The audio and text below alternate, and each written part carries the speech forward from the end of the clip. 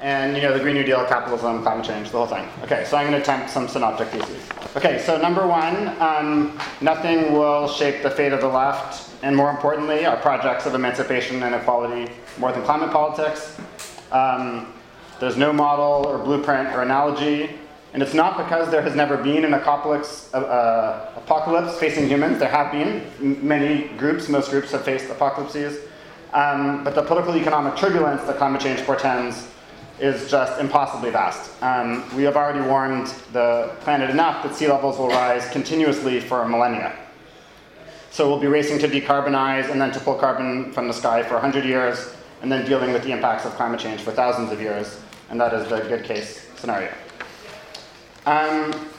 Second, as Stuart Hall points out, that race is the modality through which classes lived. Colonialism and racial capitalism are the modalities through which climate change is lived. So there's no pure climate cause, no pure climate effect, certainly no pure climate movement or pure climate politics. So climate change changes everything, is everything. That means that colonialism and racial capitalism, which are also everything, are the terrains that we're fighting on, and that intersectionality can't be the punchline, it's just the premise. And then we have to see where to go from there. Three, the gravest immediate threat is a green capitalism that entrenches eco-apartheid. So it's not David Foster Wells's complete and utter dystopia that the weather is causing. It's too little decarbonization, too much inequality. So carbon heats the world, but bullets are what will kill its inhabitants, for the most part. Eco-apartheid, like apartheid, will be both a segregation in terms of space and a labor regime, something that's forgotten in discussions of American apartheid, which just talk about segregation. It will be jointly enforced by state-sponsored violence and racialized. In contrast, I would argue eco-apartheid, which is germinating and exists, but we hope to prevent from dominating us. But in contrast, eco-apartheid will be more fractal in terms of space and labor markets. And I think we could define eco-apartheid more precisely as violently enforced, racialized segmentation of A, access to the means of no carbon production, and B, access to abundant no carbon consumption. So racialized inequalities structure everything about climate change, and the imperative to deal with climate change will structure how we can abolish racialized inequalities. So fourth, the only possible democracy we can build is the democratization of no carbon production.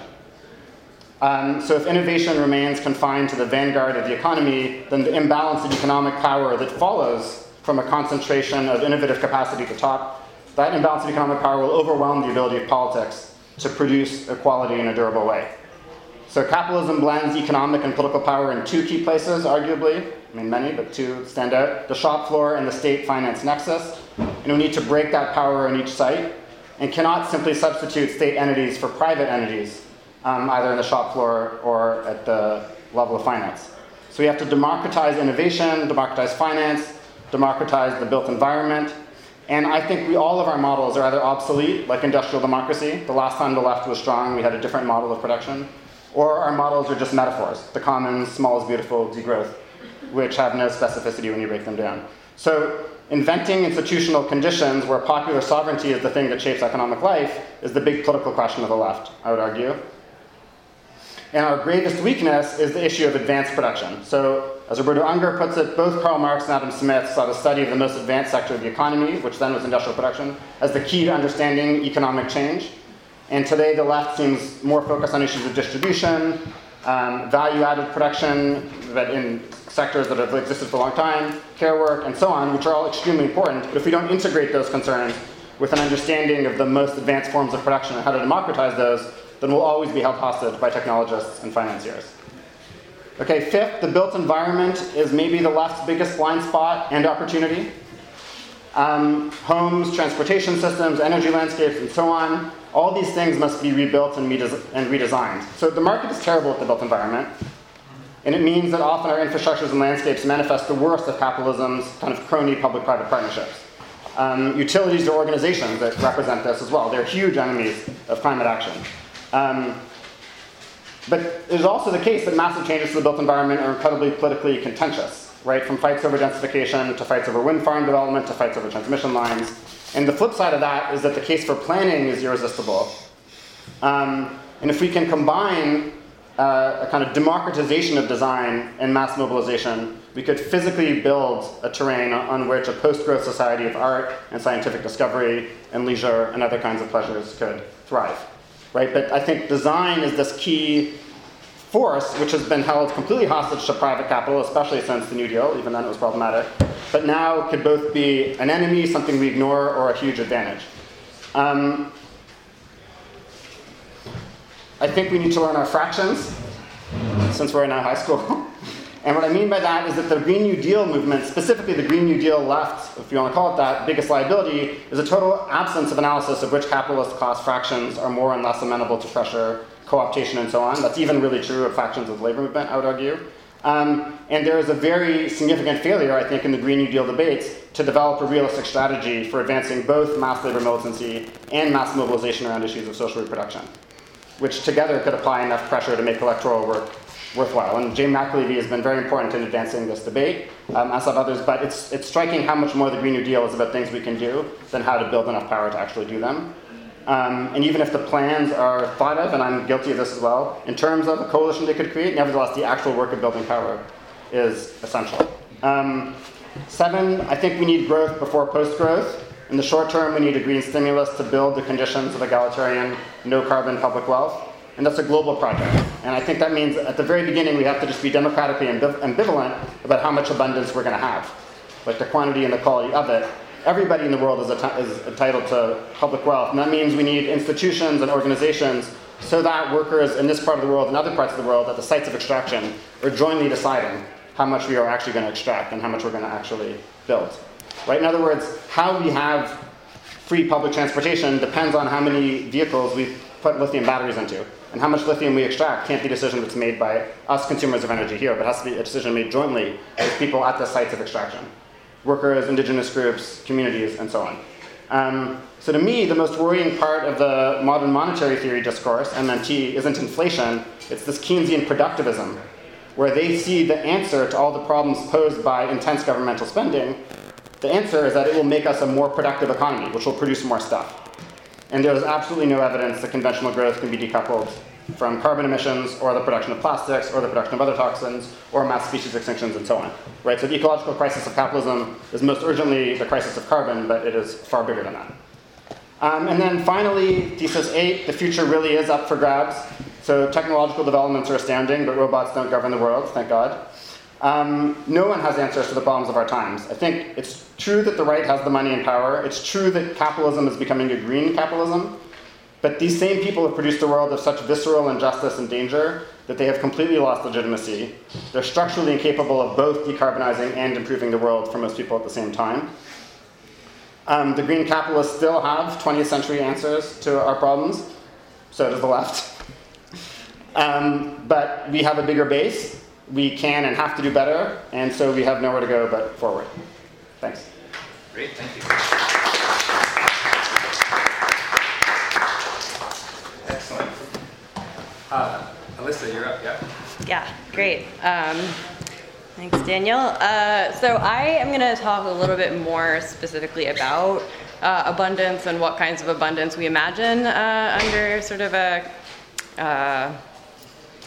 less carbon-intensive, carbon-free future, and under some kind of, in our ecologically livable world, what kinds of, what we imagine by abundance there. And some of it's going to, connect to Daniel's in places. Other places are, I'm a political theorist, so it might get a little bit more abstract in places, but I'll try to be moving back and forth. So, as I think probably will not come as a surprise to most people here, environmentalism, environmental politics have often been understood as a politics of asceticism, of restriction, self-denial.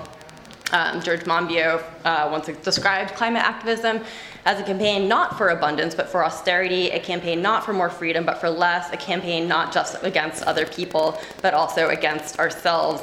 And so I would really like to not think about climate activism that way. I think we should think about it as a campaign for abundance and for freedom and for all of these things that we want, but for a way of thinking about abundance and freedom in different ways. And so I'm going to talk a little bit about that, about the relationship in particular of abundance to things like time and leisure, but also how they relate to work and who does it. And so I first want to just note that, of course, being against consumerism doesn't have to mean being against consumption.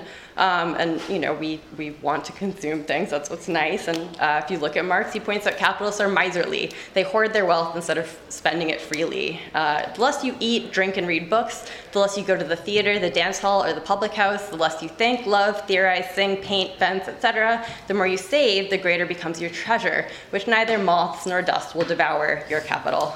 So by avoiding the pleasures of life, you can save your money to invest. If you're a worker, you're encouraged to be abstemious, to lower the cost of reproduction, to minimize your needs. But, you know, I say, give us the beer and the books. Let's go to the theater and the dance hall. That sounds pretty good. But of course, this is really about consumption of sort of material goods or consumer goods, or is it about how we spend our time? And I want to, you know, kind of turn to that and focus a little bit on the question of time and how we spend it.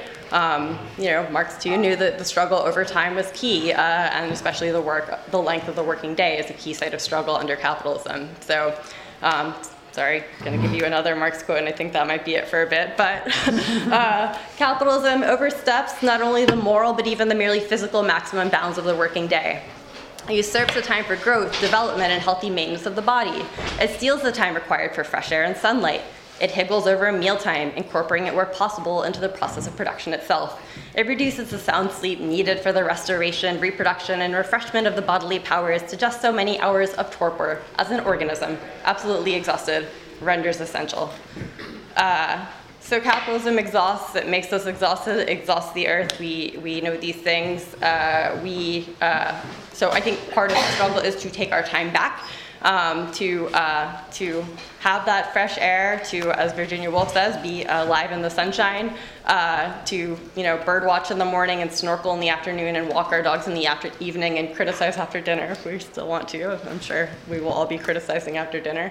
But I also think that here we want to think about not only Marx, but the Marxist feminists who have come since and who have thought about struggles over social reproduction, about demands and possibilities of life outside the factory, and how those can inform our ways of thinking about new ways of living. So I'd argue that organizing social and ecological reproduction in a new way means creating and maintaining spaces of communal luxury and collective leisure, so lush public parks and gardens, beautiful spaces for recreation and relaxation, art and cultural accessible to all. Here we can look to the 1970s Italian autonomous movements, which waged struggle not only over wages, but over the cost of living and access to the things that make life good. So they tried to make the activity of daily life part of the struggle of left movements, organizing around things like bus fares and rents, meals and movie tickets, access to the theater, things like that.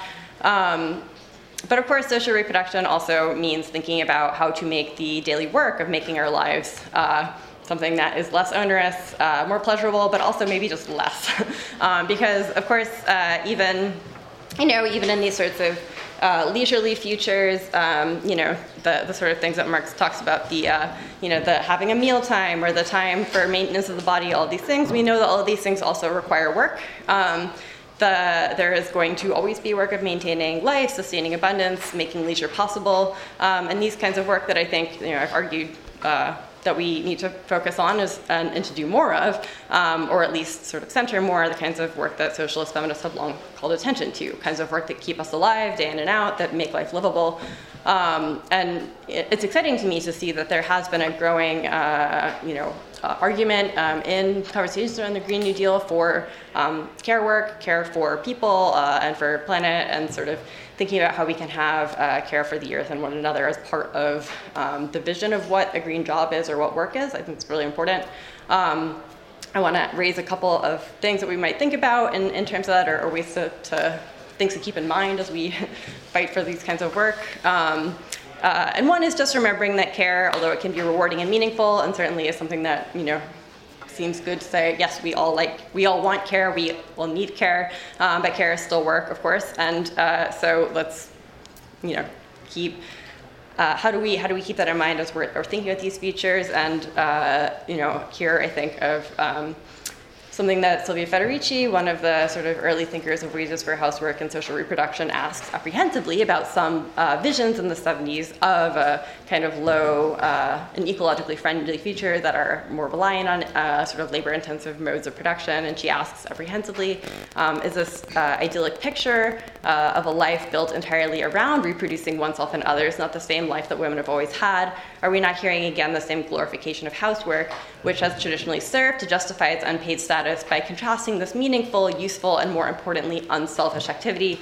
with the presumably greedy aspirations of those who demand to be paid for their work? So enjoyable leisure and some visions of the ecologically sustainable future look to her like the kinds of work that women had traditionally done, and that was concerning. And I think particularly given that how can you insist on limits to that work if it's held up as the answer to something like climate catastrophe? And so how do we keep in mind the need for limits to this work that Simone de Beauvoir said was like the torture of Sisyphus, housework with its endless repetition. Angela Davis thought that no one should do certain kinds of housework if they could be helped, that these kinds of work should be minimized, industrialized, and socialized. And certainly we can think of that maybe being extended to more forms of work than just sort of housework, while also recognizing that there's some forms of care that probably only humans can and should provide. So how do we think about those kinds of things? I think there's also a question around how do we imagine leisure at a time when we know that leisure and labor are increasingly blurred, when the sort of boundaries between work and life blur more and more? How do we sort of, when both, the sorts of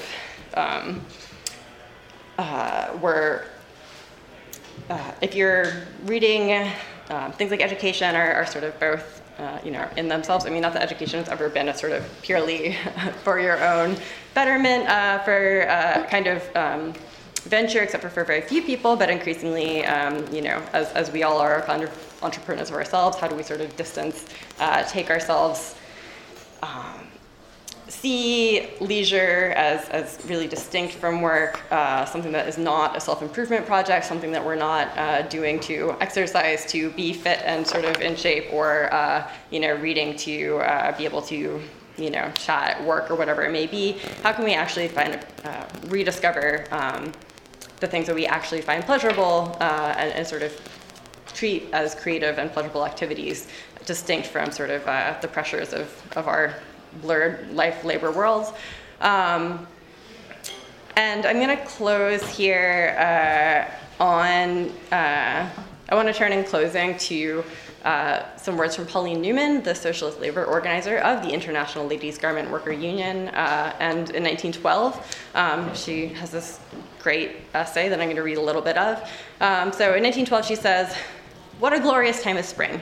Despair vanishes, gloom is forgotten. In the awakening of the earth, your entire being seems to awaken. Your heart is filled with new desires, with new hope, your energies are renewed, and you are a different person altogether. How would you like to run about the recently reawakened country rather than sit at the machine?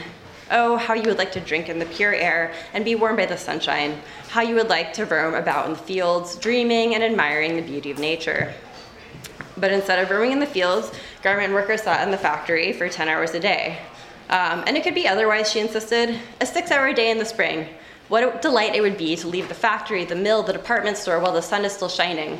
To come home and find the same little room filled with earthly perfume and rays of sunlight. To have time to rest and play and enjoy the most beautiful time of the year, spring.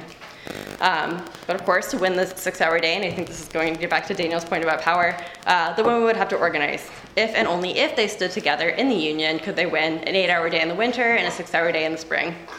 I want you to remember, she said, that you can't expect to get it unless you organize. And organizing could win anything. Spring is here, everything is alive, everything is awakening. Come girls, wake up and demand your own. So, thanks very much. Great.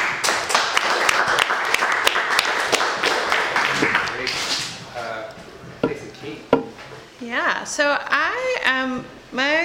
I say is going to be a little bit different. I'm going to talk sort of head on about the Green New Deal and sort of the context it came out of, a quick snapshot of sort of what the politics are around it, although I'm assuming if folks are here, they have some basic familiarity with what the Green New Deal is, and then what some of the fights are sort of over that and what that could look like, sort of jumping off of Daniel's presentation and Alyssa's. So I think one thing to sort of underscore is just kind of how dramatic change the Green New Deal is from what the climate conversation has been to date, and I think that gets a little bit lost sometimes in sort of criticisms of it. And I just want to name right out the bat that the Green New Deal is sort of the only plan on the table to actually do what it is that science is telling us we need to. And I'll talk a little bit about that in part because I think one sort of interesting thread of the conversation about the Green New Deal over the last several months has been this sort of distinction between what we need to do on the climate and then everything else. So there's a sort of rhetoric around the Green New Deal, of course, an economy-wide mobilization to get the United States off of fossil fuels as soon as possible. Folks are sort of debating what that date is. Some folks say 2030, other folks are saying it should be later. I think 2030 is the date to be pushed for a variety of reasons we can get into. But one of the main criticisms in sort of the center-left world has been, we can do the climate stuff, we can get off of fossil fuels, but why don't we just leave off all the other stuff? Why don't we just leave off public housing, a job guarantee, these sort of quote-unquote add-ons? And so what I'm going to talk a little bit about is how those two things really are not separate, even in the ways that I think sometimes it's rationalized by advocates of the Green New Deal as being, two shared projects that are both important in a sort of moral sense, but I think every piece of scientific evidence we have is pointing to the fact that those two projects are very much shared, and they can't be unlinked one way or the other. So I think one place that's sort of interesting to look for climate politics is to climate scientists who are reaching sort of increasingly radical conclusions about what we need to do with the economy. So some of you might have heard of this thing called the Hot House Earth Study, which was released several months ago by now, a bit before the IPCC study, I believe. And what that says is that sort of summed up a lot of existing literature about climate change and set a point that it was not, altogether new, right? So there are a number of sort of climate impacts that play out as temperatures rise. You think about climate change as a hyperobject in some ways. It's hard to understand sort of in itself, but just has a sort of really broad swath of effects. And so what the Hot House Earth Study summarizes is that these effects can sort of feed off of one another and create their own sort of self-generating systems that we don't fully understand, right? Like we know what some of these are likely to be, but we don't fully know the whole impacts because our climate science is based on what we know right now, based on the world we've observed, not a world that is warmed by 1.5 degrees or 2 degrees or 3 degrees. So we will know more in the future as the world warms in the way that it will. Inevitably, hopefully, not as much as the doomsday scenarios. But I got to interview one of the authors about this because I noticed sort of something in the write-up, and I read a decent amount of PDFs and don't have a lot of scientific knowledge, and so I'm sort of always searching, and my eyes are kind of drawn to the more economic, social things and less to the parts per million and the atmosphere and the sort of scientific takeaways. And what stood out to me is that the many authors of this paper, who are Earth system scientists, sort of interdisciplinary folks, some of whom have backgrounds in the physical sciences, some of whom come out of the social sciences, and what they described was a fundamental shift in the way our economy operates as their sort of baseline conclusion. And so I called up a climate scientist who I tend to talk to about these sorts of things to sort of walk me through what all this means. And he said, well, the conclusions of this paper aren't new. And I asked him, I said, well, at the end, they sort of call for a sweeping change in every aspect of society. And he just said, yeah, that's normal. That's sort of what all these papers say. That's unremarkable, which was remarkable to me. So I called up the lead author of the Hothouse Earth study, and sort of unprompted, just kind of like wanted his thoughts, did not ask him about capitalism, did not ask him about, his ideology or socialism or anything like that. And what he said is that the obvious thing we have to do to get greenhouse gas emissions down as fast as we can is to get greenhouse gas emissions down as fast as we can. That means that has to be the primary target of policy and economics. You have to get away from so-called neoliberal economics and call for something more like a wartime footing. There are similar language, as folks might know, around the IPCC's most recent report for 1.5 degrees. One of the authors of that said keeping warming at 1.5 degrees will be extraordinarily challenging, and we are nowhere on track to doing that. And while it's technically possible, it's extremely improbable absent a real change in how we evaluate risk.